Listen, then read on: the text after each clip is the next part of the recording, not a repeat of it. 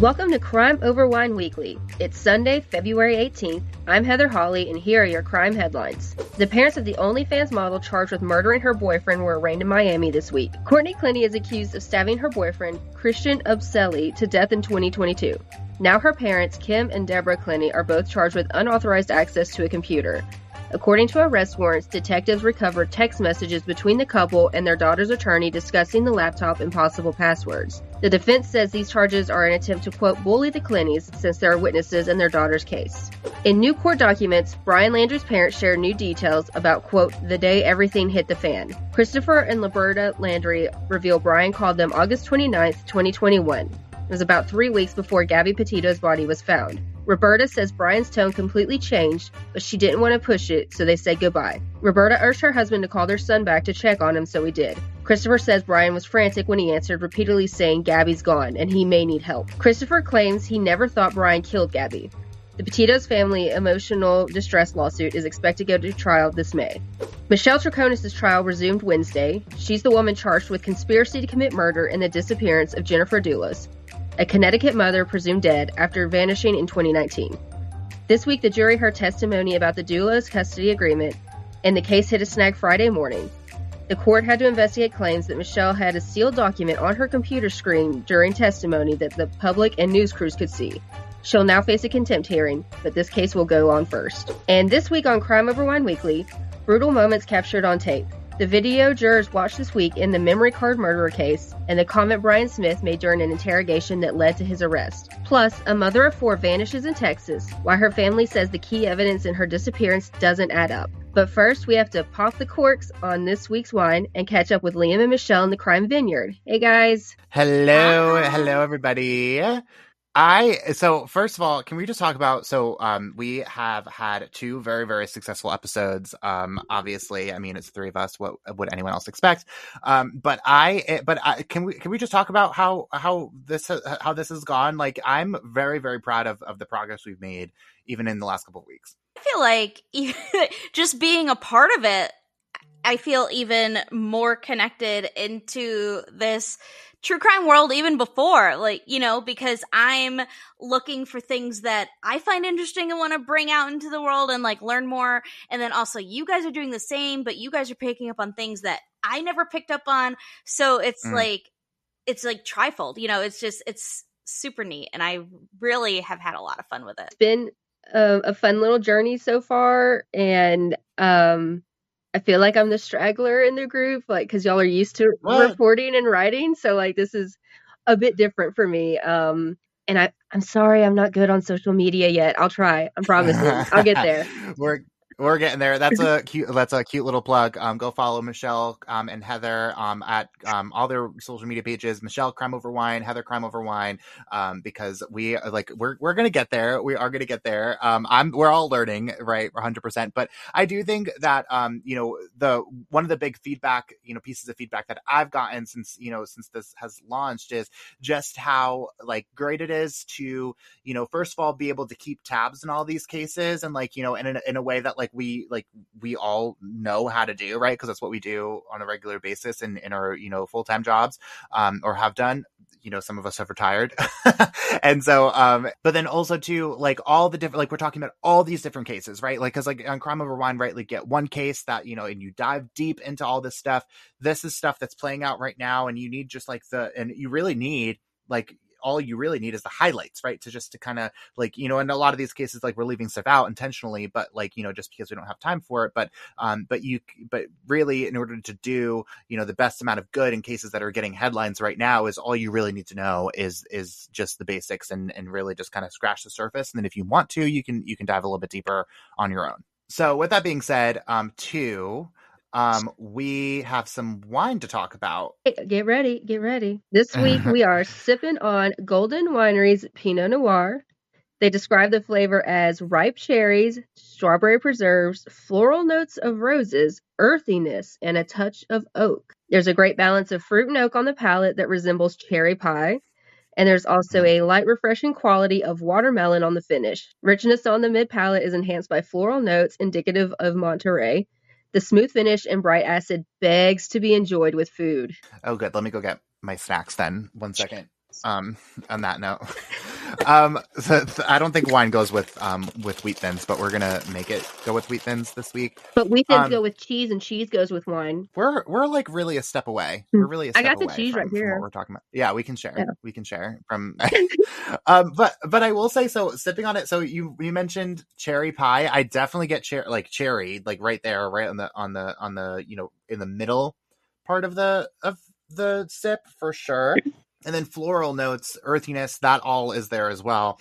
It's a bit of a different kind of Pinot Noir than what I typically know. And it feels a little bit more not higher end, but a little bit more sophisticated than like a lot of Pinot Noirs that I've drank. And like I think one of you, I think it was Heather, made a comment about like what'd you say? You said that this was a fancier bottle or whatever. Oh yeah, because it fancy on us or whatever you said. Yeah, oh yeah, because it had a cork in it. But it does feel a little bit more sophisticated than what I am used to in a Pinot Noir, or at least in the Pinot Noirs that I typically drink. I'm mostly picking up on the oakiness, but it's also soft, like if that makes sense. As you're drinking it, it's soft on the tongue. So much so that I'm worried that I might accidentally drink more than I should of it because I don't it's just really easy to drink. I feel that it's definitely very easy to drink. When I saw that we were doing a Pinot Noir this week, I'm not gonna lie, I was kind of like, I don't know if I'm gonna like this, but I like it way more than what I thought. It's very round. I do pick up on the oaky. I do pick up on like the floral. I think it's easy to drink, especially for if you're not typically into like a red, or especially like a Pinot Noir, like this is definitely easy to drink. Yeah, and I typically don't like Pinot Noirs, y'all. Like I everyone knows I'm a Cabernet girly, and so I am still getting and so I will say what I'm not really loving about this wine is like that earthiness to it that the description's talking about. I'm getting that a little bit in the back, like it's kind of like it is very smooth. It's very round, like Michelle was saying, but then it's a little bit rougher in the back. And that I'm not loving necessarily. And I feel like that's kind of what's throwing me off from like a typical Pinot Noir. I'm still waiting for we disagree. I'm waiting for the day where I'm like, I don't like this week, Yeah. But yeah, that's fair. Honestly, I haven't had a wine yet. I'm trying to think through my Rolodex. I feel like I feel like I probably have drank one that I've been like, throw that away as soon as I am done with this episode. But I don't think I've had one where I'm like, I can't get through a single glass. You know what I mean? Because wines are just so different. I will say though, there was one that we've drank so far on this episode, that shall remain nameless, that as soon as it was done, I was like, yeah, that's gonna be going down the drain. No comment. Nothing further on that. Thanks. Was it the rosé?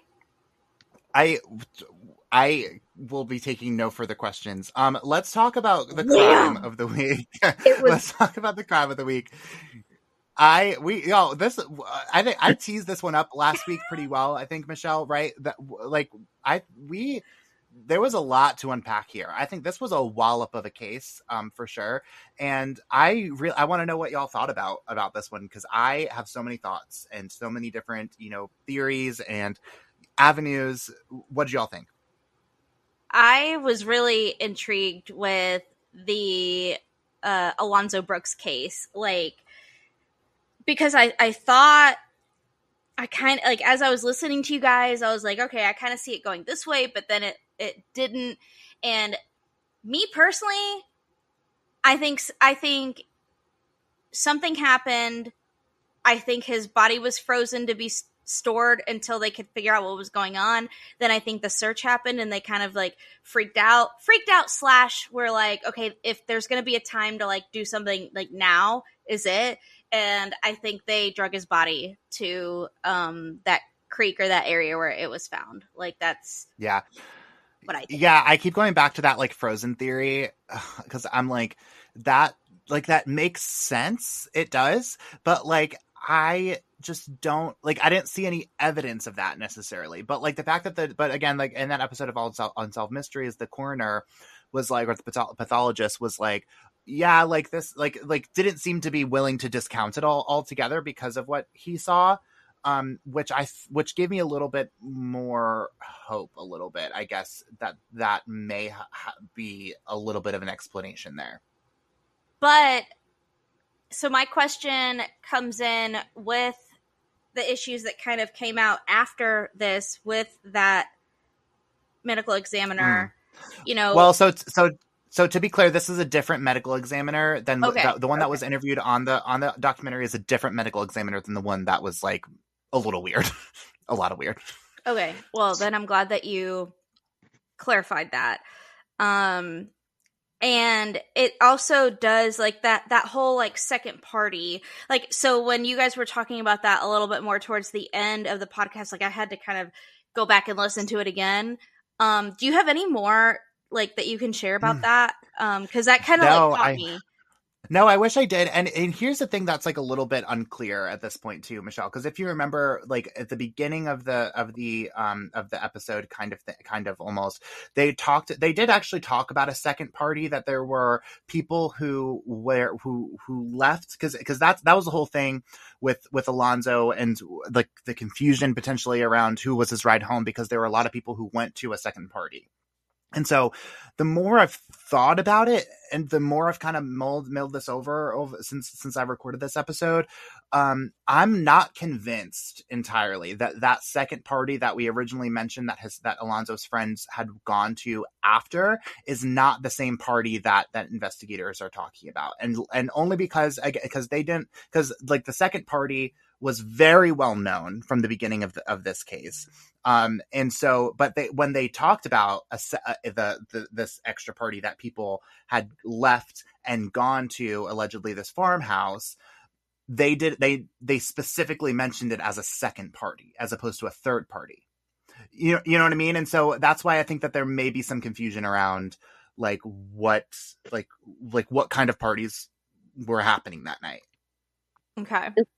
Like it's a small town, right? How many parties can y'all really be having? Oh, listen, y'all, y'all know where I grew up. I grew up in this, and probably not as small of a town as Lacine, but more than you think. Let me tell you, more woods parties, more farm parties than you would guess is all I have to say.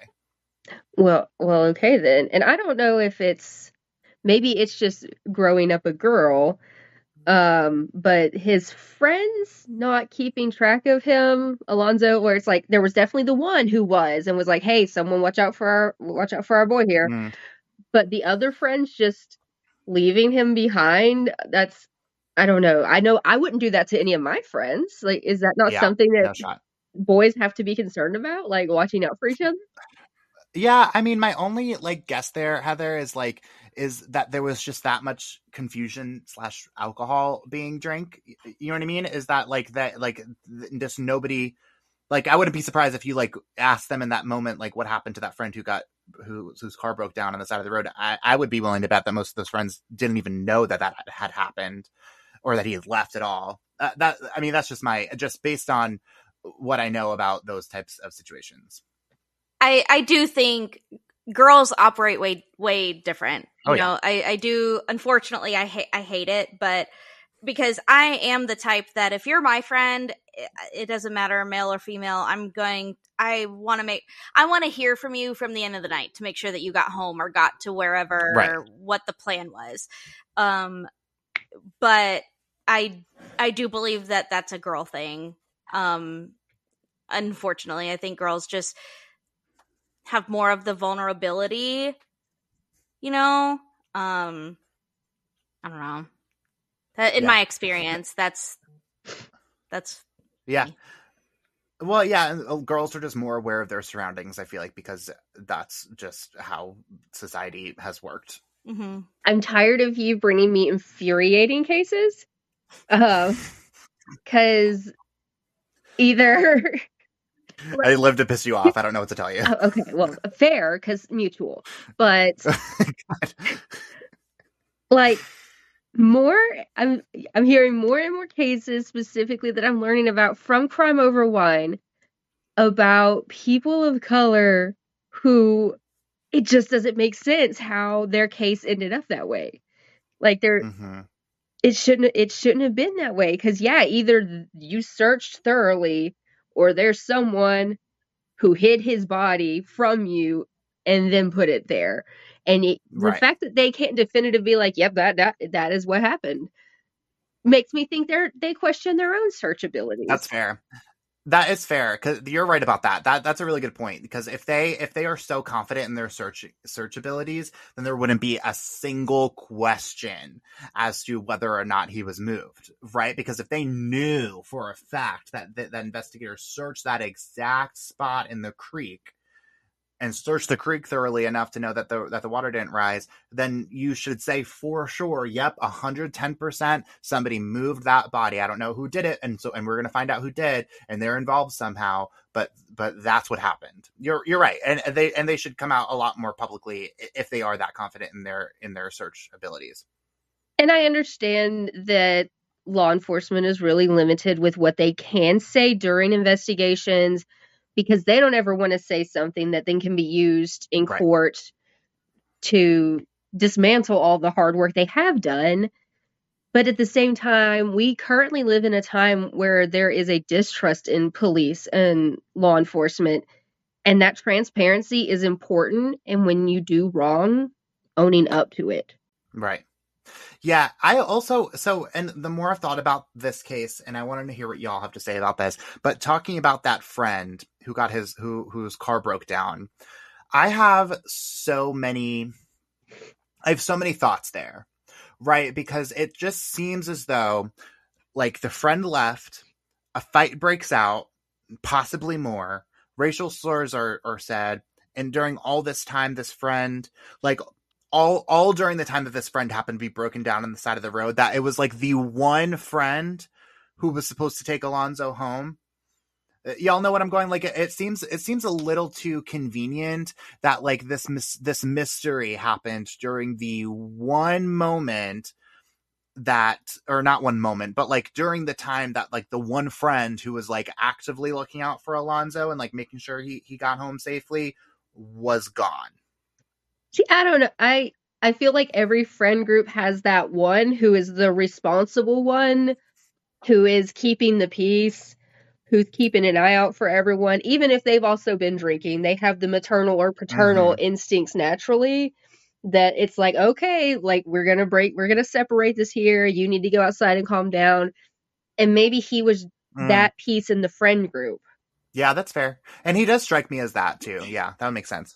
And kind of jumping off of that, maybe whoever was having beef with him sensed that person that kind of capped that responsibility, or, you can kind of always sense when there's someone that has responsibility of a group, maybe whoever that person was that did have beef, like, sense that safety person was gone. So if there was going to be a time to be mad, take advantage of the situation, that would be it. You know what I mean? Yeah, that's fair. That is fair. I didn't really look at it like that. I was looking at it from the opposite of, like, that this happened while he was gone, not necessarily because he was gone potentially. That would make sense. Man, what a infuriating case, right? According to Heather, in the words of Heather Holly. But I mean, like important too, right? Because again, we're in Black History Month right now. Again, we talked about this when we were talking about Yasmin Akri. And it's important to talk about cases that need help, right? That just specifically of people of color, because they don't get a lot of the attention a lot of times. And this one, I think, would benefit from a lot of light, would benefit from a lot of sunlight, natural sunlight disinfectant. And so I'm convinced that there's someone out there who's holding on to some nugget in some way, shape, or form. I feel like we need to find that person. So I also wonder, if say if there was like some sort of racial undertone that night at the party, especially with that fight that broke out, I think also we should bring up, is there a possibility that there was some sort of racial undertone regarding the people investigating the case and taking it seriously? Without a doubt. Yeah, that's again, if we're going down the rabbit hole of this was a bogus investigation that was not thorough and the search was not done properly, then you have to imagine that that his race had something to do with it, right? Because if he was laid out in plain sight and no one looked for him, or no one found him, you have to imagine that they probably weren't looking that hard.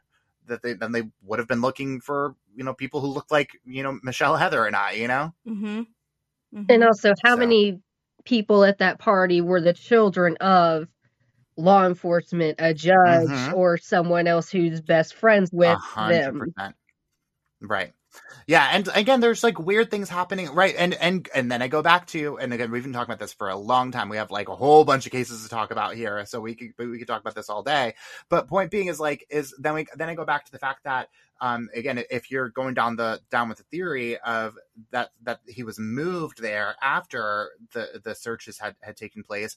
Remember when we talked about how that if he was moved there within it, again, because they found him within an hour, that somebody must have been tipped off that this search was happening being done by the volunteers, right? Because if they really had been looking for him for weeks, and the volunteers, the amateurs, found him within an hour, that absolutely tells me that somebody was tipped off. Whoever was responsible, whoever had an ear to the ground. And again, there were only a couple people who knew the search was happening, and police were among them. And obviously, the owners of the home, the renters of the home, probably were warned to a certain extent too. But yeah, no, but that's a good point, because there's some sort of connection there for sure. But let's get to our cases of the week. We have cases on the other side of this break that are making headlines this week, including a car and remains that were found in a creek in North Carolina. But first, the remains of Joseph Augustus Zarelli were found 67 years ago in a wooded area in Philadelphia as of this Friday, February 23rd. For years, he was only known as the boy in the box, but now he has his name back. If you know anything about his death, call the Philadelphia Police Department at 215-686-TIPS or 215-686-8477.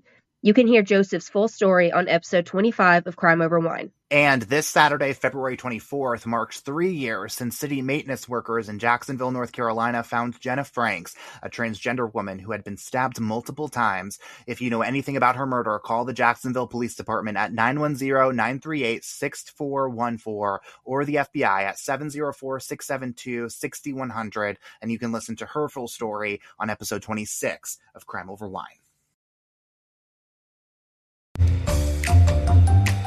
Crime Over Wine is sponsored by BetterHelp. As someone who's used therapy for years, I know that finding a therapist can sometimes be a stress on its own, juggling your full-time job, your family, your friends, your podcast, and trying to find the right therapist on top of that can almost feel impossible. That's where BetterHelp comes in. BetterHelp matches you with a therapist that works for you on your terms. It's online, it's remote, and by filling out a few questions, BetterHelp can match you to one of 33,000 licensed professional therapists in as little as a few days. And because finding a new therapist is a lot like finding a new bottle of wine, if you don't jive with your therapist, you can easily switch to a new one at no additional cost. You can get 10% off your first month of BetterHelp by going to BetterHelp.com/crimeoverwine. That's BetterHelp, HELP.com/crimeoverwine for 10% off your first month. Join over 4 million people who decided to get help and get happy with BetterHelp. This week, investigators recovered a car and human remains in a Washington, North Carolina creek, likely sparking a breakthrough in a decades-old missing persons case. The vehicle was first spotted in Jags Creek with sonar footage. On February 9th, a dive team discovered a car axle and then the remnants of the car. Investigators say only the drivetrain components and parts of the frame are all that remain. The initial search of the submerged car led to the discovery of human remains as well. That's when officials started making a plan to recover the vehicle. They started pumping water out of the creek to help those recovery efforts, and this led to additional human remains being found and sent to the medical examiner's office for further testing. Police say the car parts they've recovered are consistent with a 1975 Chevrolet Camaro, which is what 24-year-old David McMicken, 32-year-old Michael Normal, and 30-year-old William Clifton were last seen driving when they disappeared in 1982. DNA is being collected from the remains to compare to the family of those men. However, Washington police are already confident this recovery is what will close this case. Wait, but they only found one person? They found remains, not necessarily full bodies. So I'm thinking if there's that little of the car left, how much can there be left of a human? I think that's fair, given the conditions, being that there's water involved. And we're talking about since 1982. Yeah, so when they say human remains, I'm imagining bone, probably, and not put together. You're lucky to find a couple of bones, yeah. So do we know anything about the circumstances surrounding their disappearance? They were just last seen driving the car? They went to a bar. It was a December night, and they were last seen at the bar. It was like an early morning hour. So that's the car the three men were in that night. And I don't know if this is an unfortunate instance of not a well-lit road or intoxication or whatever, or how they ended up in the lake. There was something similar that happened in Alabama, like literally within the last week or so, where there were three people that had gone missing. I don't know all of the circumstances, but then there was a vehicle that was discovered in a creek. Granted, they hadn't been there for more than 3 decades, but one of the children of one of the men that was in the vehicle, recognized the coat as a coat that he gave his dad. But I can't. It makes you wonder how deep was this creek? How deep was the creek if the part of the axle part of the axle was discovered here recently? You know what I mean? Did the water go down that far? So I used to live in the area, actually, kind of Washington, North Carolina. It's a very low. It's coastal North Carolina, so that it's lowlands. So I would imagine it's not necessarily what we're thinking of when we think of creeks in Tennessee. It's they're probably pretty, at least slightly more significant in depth, I would guess, anyways. Yeah, where the axle was found by the dive team was 12 to 15 feet deep. The naked eye isn't going to see that. You know what I mean? So definitely keep an eye out for updates on the confirmation of who these men are. But now, what do you have for us this week, Liam? Oh, so I have a case that we talked about last week. The trial is playing out as we speak. It's the case against Brian Smith.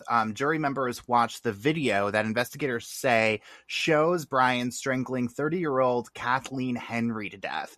Remember last week on Crime Over Wine Weekly, we told you how Smith's defense attorneys cast doubt on the credibility of that video, given how it was turned over to police. Also this week, the prosecution showed the jury photos of a skeleton in the fetal position, as well as video of Brian's interrogation, where he admitted to shooting another woman believed to be 52-year-old Veronica Abuchuk. If you remember, in that interrogation, he admitted to shooting a woman and leaving her along a highway where Veronica's remains were later found.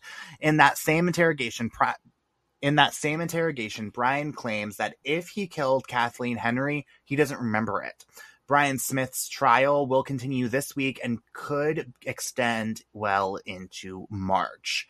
So just one of those cases. I mean, it's going to be tough, I think, probably for him to get out of a lot of the admissions that he made and a lot of the ways that he documented these murders. But there's also, I feel like, pretty legitimate counters here too, right? Because of kind of potentially, and I didn't watch the video myself. They didn't put it anywhere. They only showed it to the jury. But the if we're talking potentially about a video where the chain of custody is broken and is kind of murky here, I could see where a defense attorney or someone could say, well, we don't know what happened, right, between all of these hands that it was turned over in. But also, I mean, again, he is caught on camera pretty much flatly admitting and certainly not denying 2 different murders. So for me, that's not a great defense because it is up to investigators to authenticate that video before they're all like, yes, this is evidence. That's fair. And then also, how many times are we hearing at the end of the story, any news story, where they're looking for information in a case, you can remain anonymous or whatever. If I can anonymously give them evidence, chain of custody shouldn't be an issue if that evidence is authenticated. Yeah, that's fair. Yeah, I have to imagine that, it certainly the Anchorage Police Department has, resources to be able to, definitively say whether, or not a video is legit or has been altered in some way, shape, or form. I mean, that data exists, right? I mean, like, that leaves a trail of data behind in that process. So to that point, but also, I mean, again, last week, I mean, we talked about, how advanced technology is becoming, specifically with artificial intelligence. And so, I mean, is that enough? And again, specifically in Alaska, right, to cast some doubt over this thing, right? Because I could see a lot of people who, again, it's a big, very rural, vast state that's a little bit behind the times. I'll put it that way, in a lot of different ways sometimes. And so I could see a jury pool, being able to be convinced that that things, may not be 100% legit. You know what I mean? It's the same thing in a lot of, like, rural parts of Tennessee. I could see a lot of rural parts of Tennessee, a lot of people who live in those parts of Tennessee, like, being terrified of AI and not being sure because they're not educated on the uses or the sophistication of AI. I could see where they may be able to, exonerate someone for that reason alone, depending on who your jury is. I think also looking into the length of this trial. So this is for something. This is a long trial in the world of trials. And the fact that they're expecting it to continue another week and possibly into March, I mean, you're looking at another 2 weeks. You're lucky to have a trial last a week, let alone 2 weeks, So, and I wouldn't consider this very high profile. You know what I mean? Maybe because of the location. I don't know, but I wonder, okay, well, if they're already projecting into the next week or so, what more is there to go? So maybe does the prosecution have more to call, like more to prove? Because I feel like the evidence is going to be your biggest element here, right? Yeah, and well, and a couple things there. I would definitely argue it's pretty high profile in Anchorage. Maybe not nationwide. I would definitely argue that. But I would also say, because a lot of what we talked about already seems pretty incriminating in terms of, like, what he says on interrogation videos and all that stuff. But I also learned through, reading about what this video was like, that it doesn't actually show Brian's face. It's more of like a POV shot. Which is interesting, because that's not how I read it initially. That it's like his hands, if that makes any sense, or someone's hands, allegedly Brian's hands.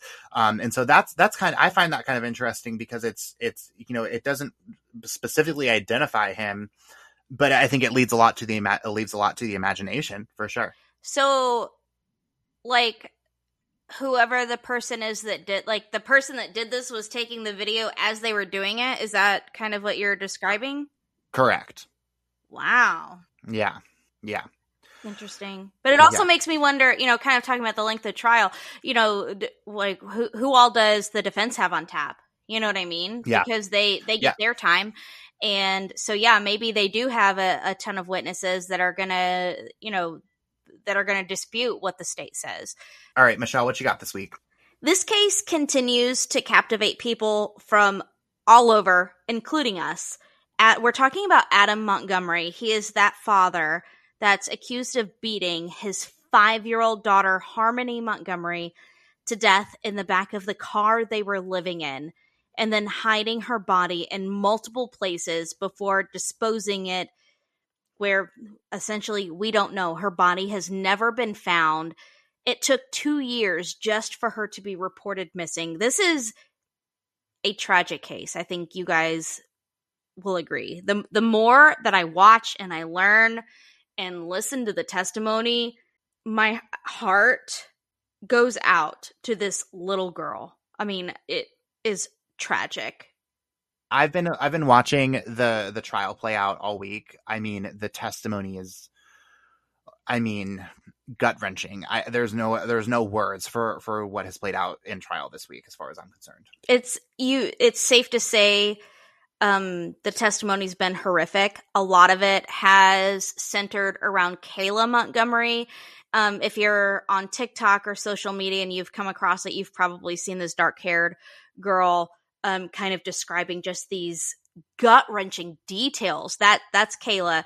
And if you're kind of wondering, like, her piece in this puzzle, because there's a lot going on, she is Adam Montgomery's estranged wife, not Harmony's biological mother, but she's also the state's star witness. And so that's why she's endured so many hours of testimony, cross-examination, all being on the stand. Essentially, that's what this entire week has been, even parts of last week.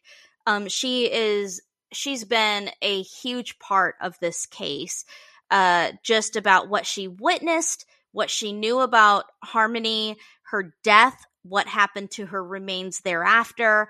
And a lot of it centered around hiding her body, because this wasn't something that just kind of happened quickly. It sounds like through her testimony that Adam went through great lengths to hide her body, even where they were staying in like a family transition shelter, and he was hiding her remains in the ceiling of the shelter. And then when it started to smell and there were fluids because the body was decomposing, then he moved the body and moved it to a freezer at a pizza shop where he worked, and then moved it again. We don't know where, because her body and her remains have never been found. But just absolutely heart-wrenching details to sit and have to listen to. And the fact, I mean, this is a very high-profile case. There was a witness yesterday that, when I say yesterday, I mean Thursday, she refused to take the stand even though she had been subpoenaed. She cited the safety of her and her children, saying she was fine if they issued a warrant for her arrest.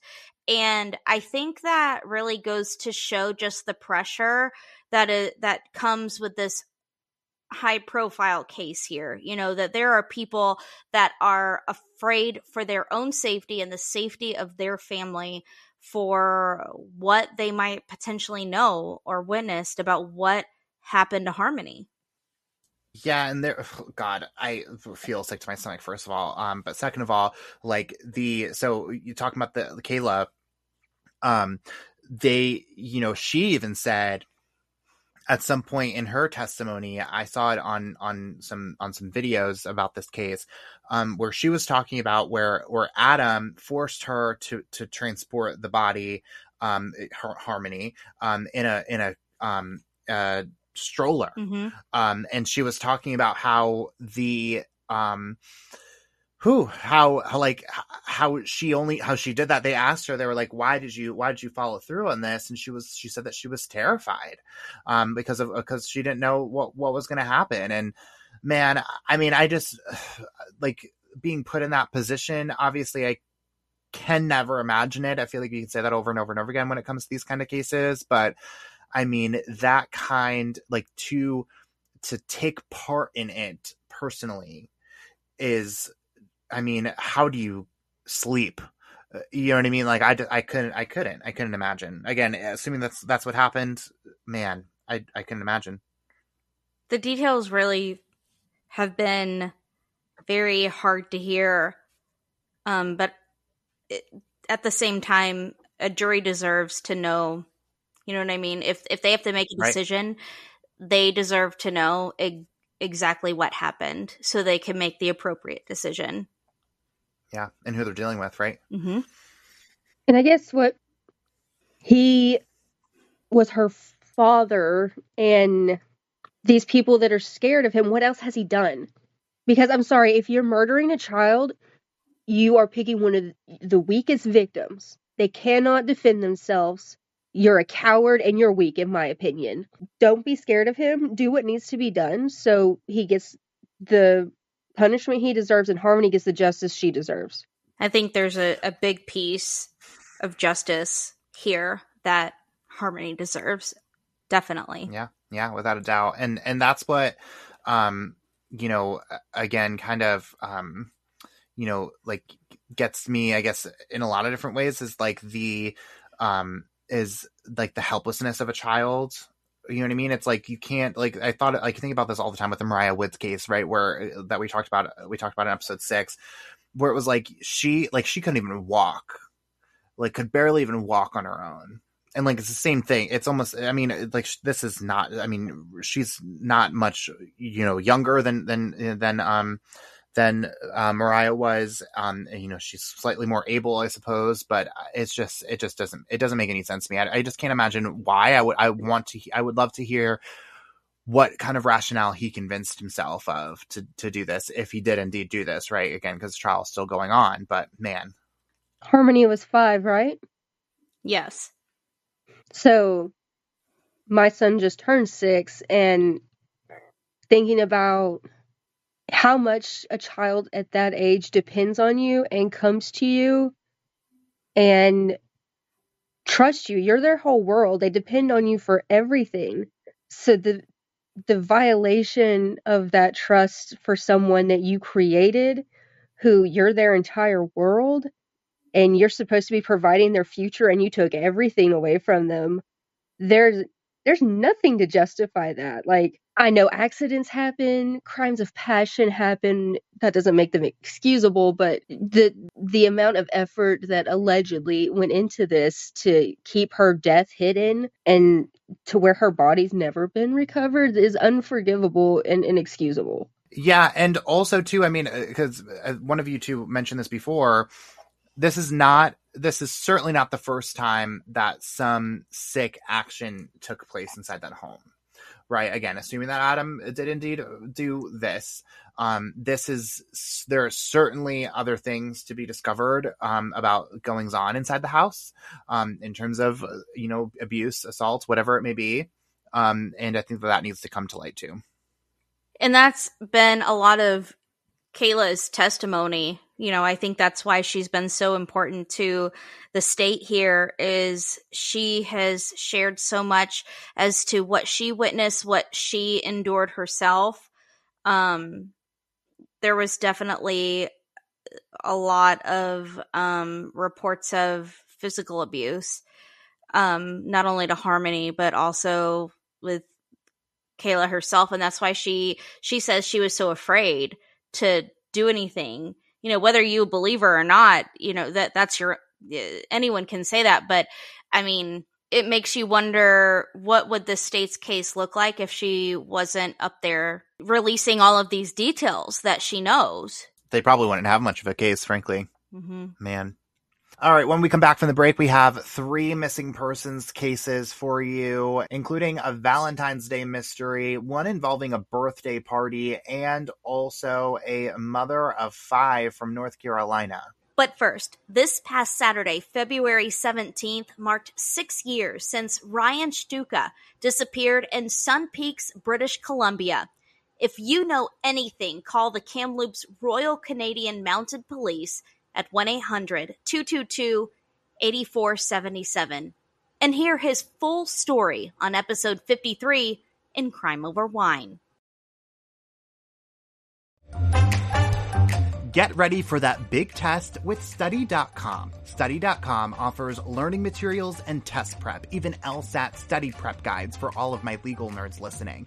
Unfortunately, there aren't any wine study guides, and believe me, I did check. Listeners can get 30% off their first 3 months of any subscription level using the promo code CrimeOverWine. Again, that's promo code CrimeOverWine, no spaces, for 30% off your first 3 months at Study.com. Learn faster, stay motivated, study smarter with our sponsor, Study.com.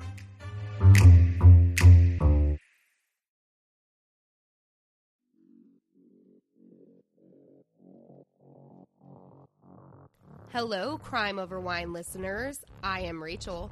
And I'm Heather. We are the hosts of Like Mother, Like Murder. We bring you the good, the badass, and the crime. Each week, we bring you stories from missing and murdered to survivors and women who empower you. And of course, some mom talk sprinkled in. Check us out wherever you get your podcasts at Like Mother, Like Murder. And give us a follow on social media so that we can say hi. Okay, love you, bye. Okay, love you, bye. So this week I have a case about a missing person that took place over Valentine's Day. It was a 9-year-old girl named Aisha Degree. And this past Valentine's Day marked 24 years since she was last seen.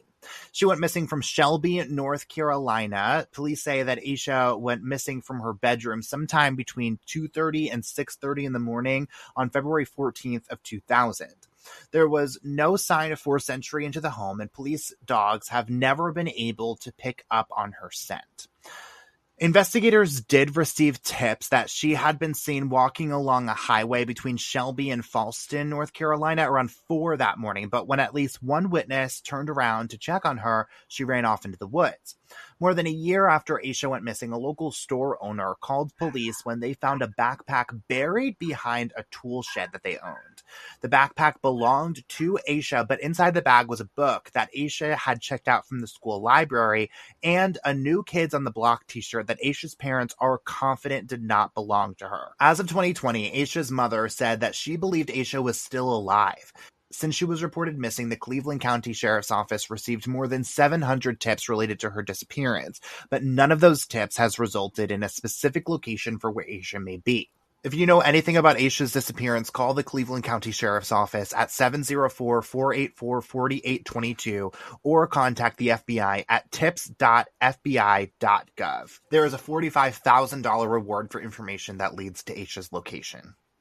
And y'all, like, the backpack situation floored me when I wish y'all could have seen my face when I first read that.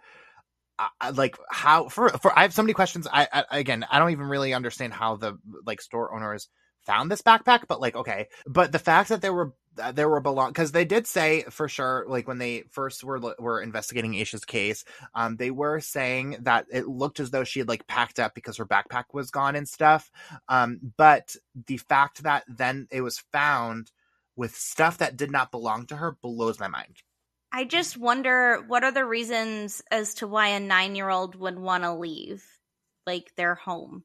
You know what I mean? Yeah. I get that is, a thing. I get it. But I think kind of looking into the reasons as to why, if she did pack up something, what are the reasons as to why that would surround that? I think that's a big question. Yeah, I think the obvious answer, in my opinion anyways, is she probably didn't leave. I feel like I think that it's pretty clear, I think, potentially that, maybe at first she, wandered off in some way, shape, or form. But then also I think about the car turning around and going to go talk to her and then her running off. That tells me that maybe she was she was scared of something or someone whose t-shirt is important. It could be, is it a perpetrator or is it another victim? Mm-hmm. Yeah, I mean, if it's the right size for Asia, but not hers, does that mean, is it a trafficking situation and there was another child who had it on at some point? Right. And why was it buried where it was? Why was it buried at all, obviously, but why was it buried where it was is kind of interesting. I'm sure they had to look into those store owners, but I wonder, who knew that little space was back there? You know what I mean? And in 2000, you had no surveillance cameras on the exterior of your store that caught anything? Well, it was it was behind a tool shed kind of area. So that's, I'm assuming that you don't have a camera back there. So it sounded like to me it was fairly well hidden. And also too, it was a year later when they found it. And so most things back there, the cloud didn't exist. It was tapes that you had. And so I'm sure they were thrown away if they still had them at all. A year after she went missing, or they think that backpack was there for a year before they found it? They found it a year after she went missing. So she could have been out there for almost a year and had recently left it there if she is still alive and Yeah, well, yeah, it could have hypothetically been placed there anytime between, when she went missing in February, and I think this was found in like August of 2001, if I remember correctly, or sometime like it was a little more than a year after she went missing. And so it hypothetically could have been put there anytime between those 2 points. All right, Michelle, what you got this week? So my case this week is something that is literally going on minute by minute. We're talking about Chalise Angel Welch. She's 24 years old, out of Dallas. She was last seen on February 3rd. She wasn't reported missing until February 12th. She's a mother of 4, and what happened the night that she went missing, she went to a birthday party at a hotel. Essentially, I think a young mom, especially a 4, she deserves a night to relax. You know what I mean? Have fun with her friends. And friends of hers saw her leaving that night with an unknown man. She hasn't been seen or heard from since. But what we do know is that she left a jacket and other items at the hotel, and her phone was last pinging at the hotel. Now, her family says she would never leave her children. And to help kind of put this into perspective for you, she missed her youngest child's first birthday. That happened just a couple of days ago. So what mother would really do that willingly? You know what I mean? Think about that. Her family believes that her phone had been tampered with. And the reason why they believe that, they won't go deep into the details, but they say that the service provider is telling them that her phone had been tampered with. So if you have any information, call the Irving Police Department. Again, this is out of Dallas, Texas. That phone number, 972-273-1010. And this is for Chalise Angel Welch, 24 years old, last seen on February 3rd in Dallas.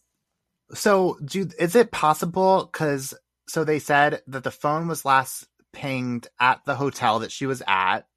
Is it possible that that is what they think was tampered with? Or like, I guess that the phone tampering is something I'm interested in. Don't know if someone has the ability to tamper with how a phone pings, but I do wonder if maybe calls or text messages may have been deleted from the phone. You know what I mean? So think about it. You can delete things from a phone, but if you pull like the report from the actual provider, that's going to show things that you can't delete something from the actual report. So right. That's just my opinion. That's kind of what I'm thinking, but it could be enough to show, if the phone that the family has and the report that the provider has, and if they're not matching up, then there is potentially some tampering there. Then that could be evidence to police, especially later on. Yeah, that makes sense to me. If that's what we're talking about, that something might have been deleted, that would make a solid amount of sense to me, because then if text, how would a phone carrier be able to tell for sure, where what kind of text messages were sent by somebody else, or what kind of phone calls were made by somebody else? So that makes sense. I am kind of curious though, because the fact that her phone, they made note that her phone was last pinged at the hotel, and maybe I'm fixating on this a little bit too much, but it just seems because then she's seen leaving. I guess that's what I'm fixating on, is that if she's seen leaving the hotel, and then, or maybe it's happened before, or whatever, that the phone was last pinged at the hotel. How do you go off with some man, with some guy, and not bring your phone with you? You know what I mean? I can see that possibly. Maybe they were going to get some cigarettes, or maybe something to drink, or maybe even they were hungry and they were going to go pick up some food. And maybe her phone was charging, so she was like, this is just going to be really quick, because I could see someone leaving a jacket and personal items, so I'm probably assuming some keys.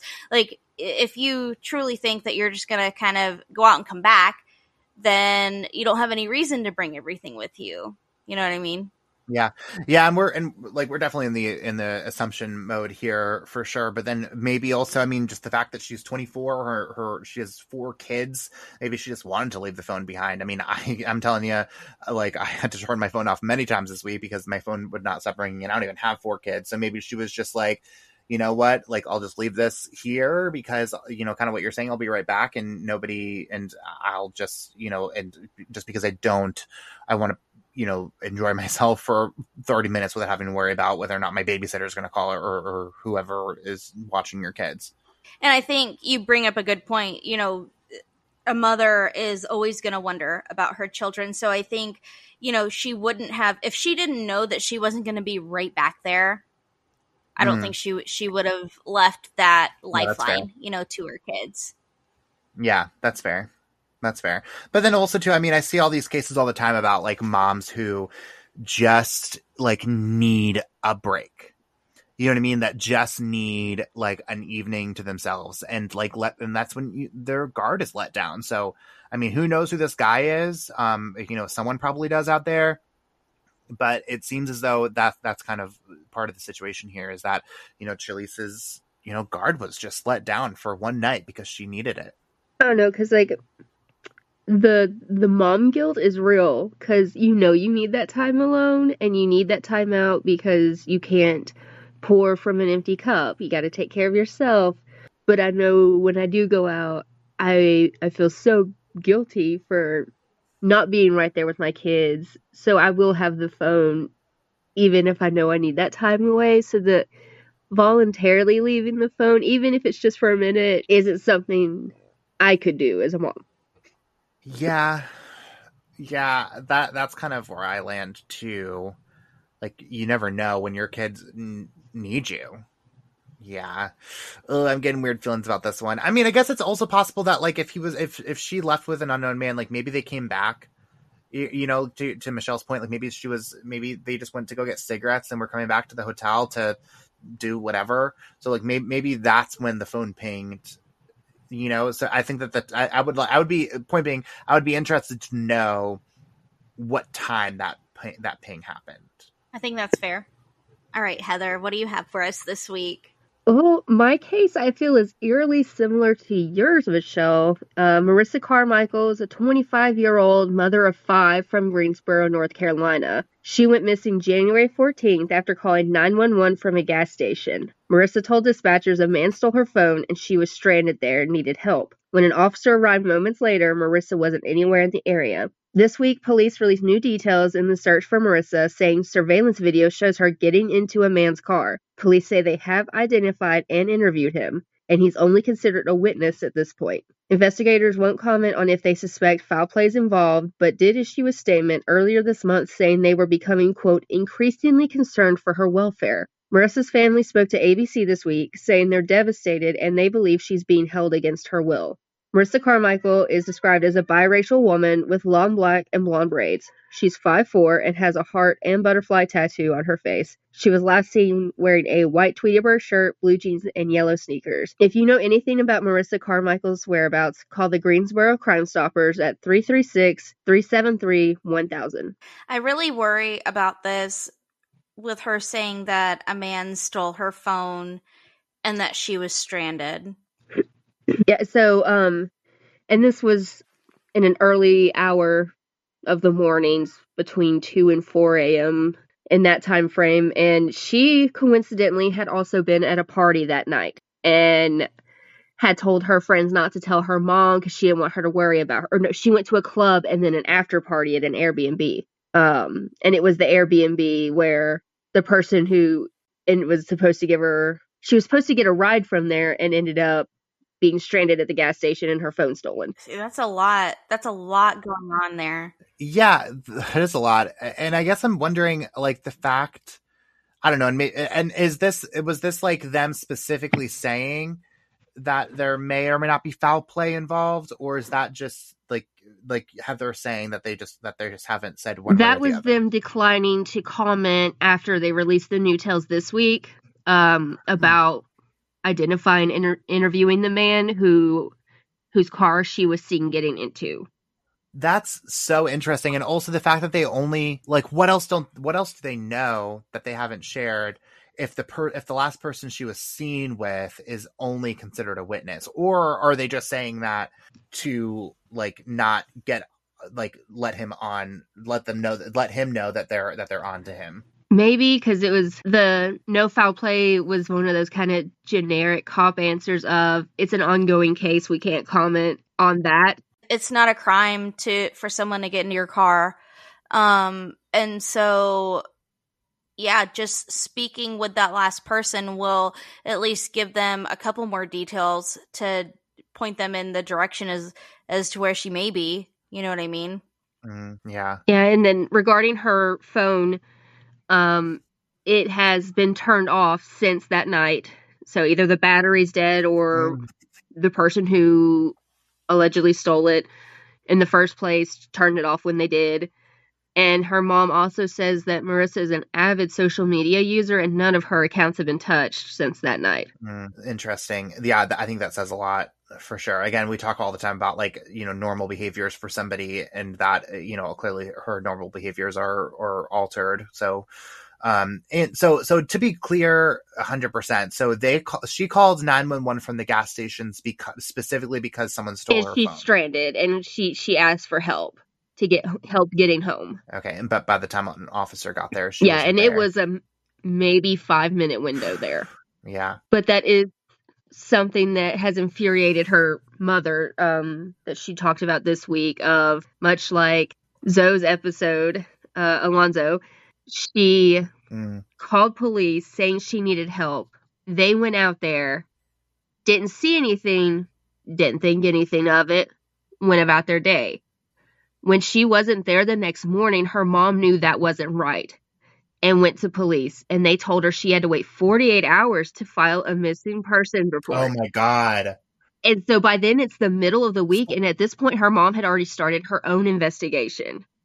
Oh my God. Listen, we all know how I feel about the stupid 24-hour rule. The bogus ass 48-hour rule is ridiculous. I mean, why is that the magical time frame for when people decide to come back from being missing? I mean, that doesn't make any fucking sense. But also, so it's sure that much, but like also like going back to the original thing about like how they showed up and she wasn't there, and so they went about her life. Like, I think about all the times that like officers, how many times a night do officers respond to a call and it turns out to be nothing. So like, that's sure, okay, cool for me as far as I'm concerned. But like like that, oh my God, that doesn't make any sense. The fact, like, you're gonna tell them to wait 2 full days when somebody is simply gone. And I think and also nothing either. Sorry, I have to say this, Heather, only because like on top of that too, like the fact that you know that she called for help because somebody stole her shit. And that's what I was gonna say, is I think that is, it's not that police did respond and responded in a timely manner, like within the national average, from what's being reported here. Sure. And that they didn't find her. It's that I came to you the next morning saying my daughter's still not home. She called you for help last night, right, and she wasn't there. So we need to elevate this because something's not right. And they're like, come back in 2 days. Man, see if she decides to turn back up in 2 days. I'm warm talking about this. I'm warm. Yeah, it has like all the elements of the things that infuriate us in all those cases, of asking the family to wait when they know something's wrong. Is it not being taken seriously enough? Are they not looking hard enough? She's a biracial woman. Is that playing into any of the coverage? And the family has started a GoFundMe in hopes to hire a private investigator, hoping to get further in finding her. Because they can't trust their own local police department to do it the right thing, and I don't blame them. I really get this sense of like, I feel like we should do some sort of special episode of like, what should people do if they find a loved one in a situation? You know what I mean? Because you know, what is the standard? Here we are, like, here we've talked about how many cases these last 3 weeks, and it's been, the timeline is different for every single one. Like, do you wait 24 hours? Do you wait 48 hours? Do you wait any hours when you're reporting someone missing? You know, like, kind of what should a loved one or just someone who knows something isn't right, what should they do on their side? And then what, I think that something like that would be really valuable, and helping get that out into the public. Yeah, absolutely. And, you know, I'll be the first to say, you know, again, my paranoid ass, you know, will report someone missing, you know, like if they're 5 minutes outside of their normal, you know, behaviors. Like Heather was a little bit late to this recording this morning. No offense, Heather. I'm not coming after you. I'm just saying, and I was getting ready to call police. I was close to calling police because Heather was a little bit late. And so I'm fine.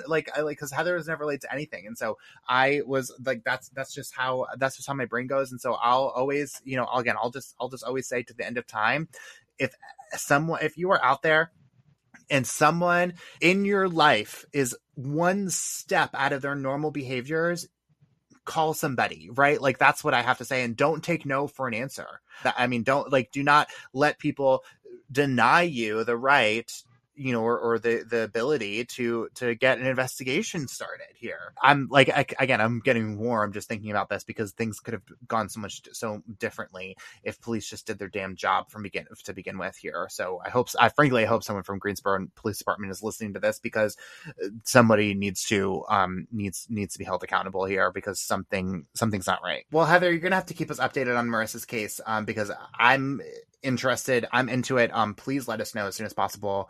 And also, again, another little plug to follow us on social media, because if we're not going to wait a whole week to tell you if there's an update in our case, we're going to post it on our social media pages first.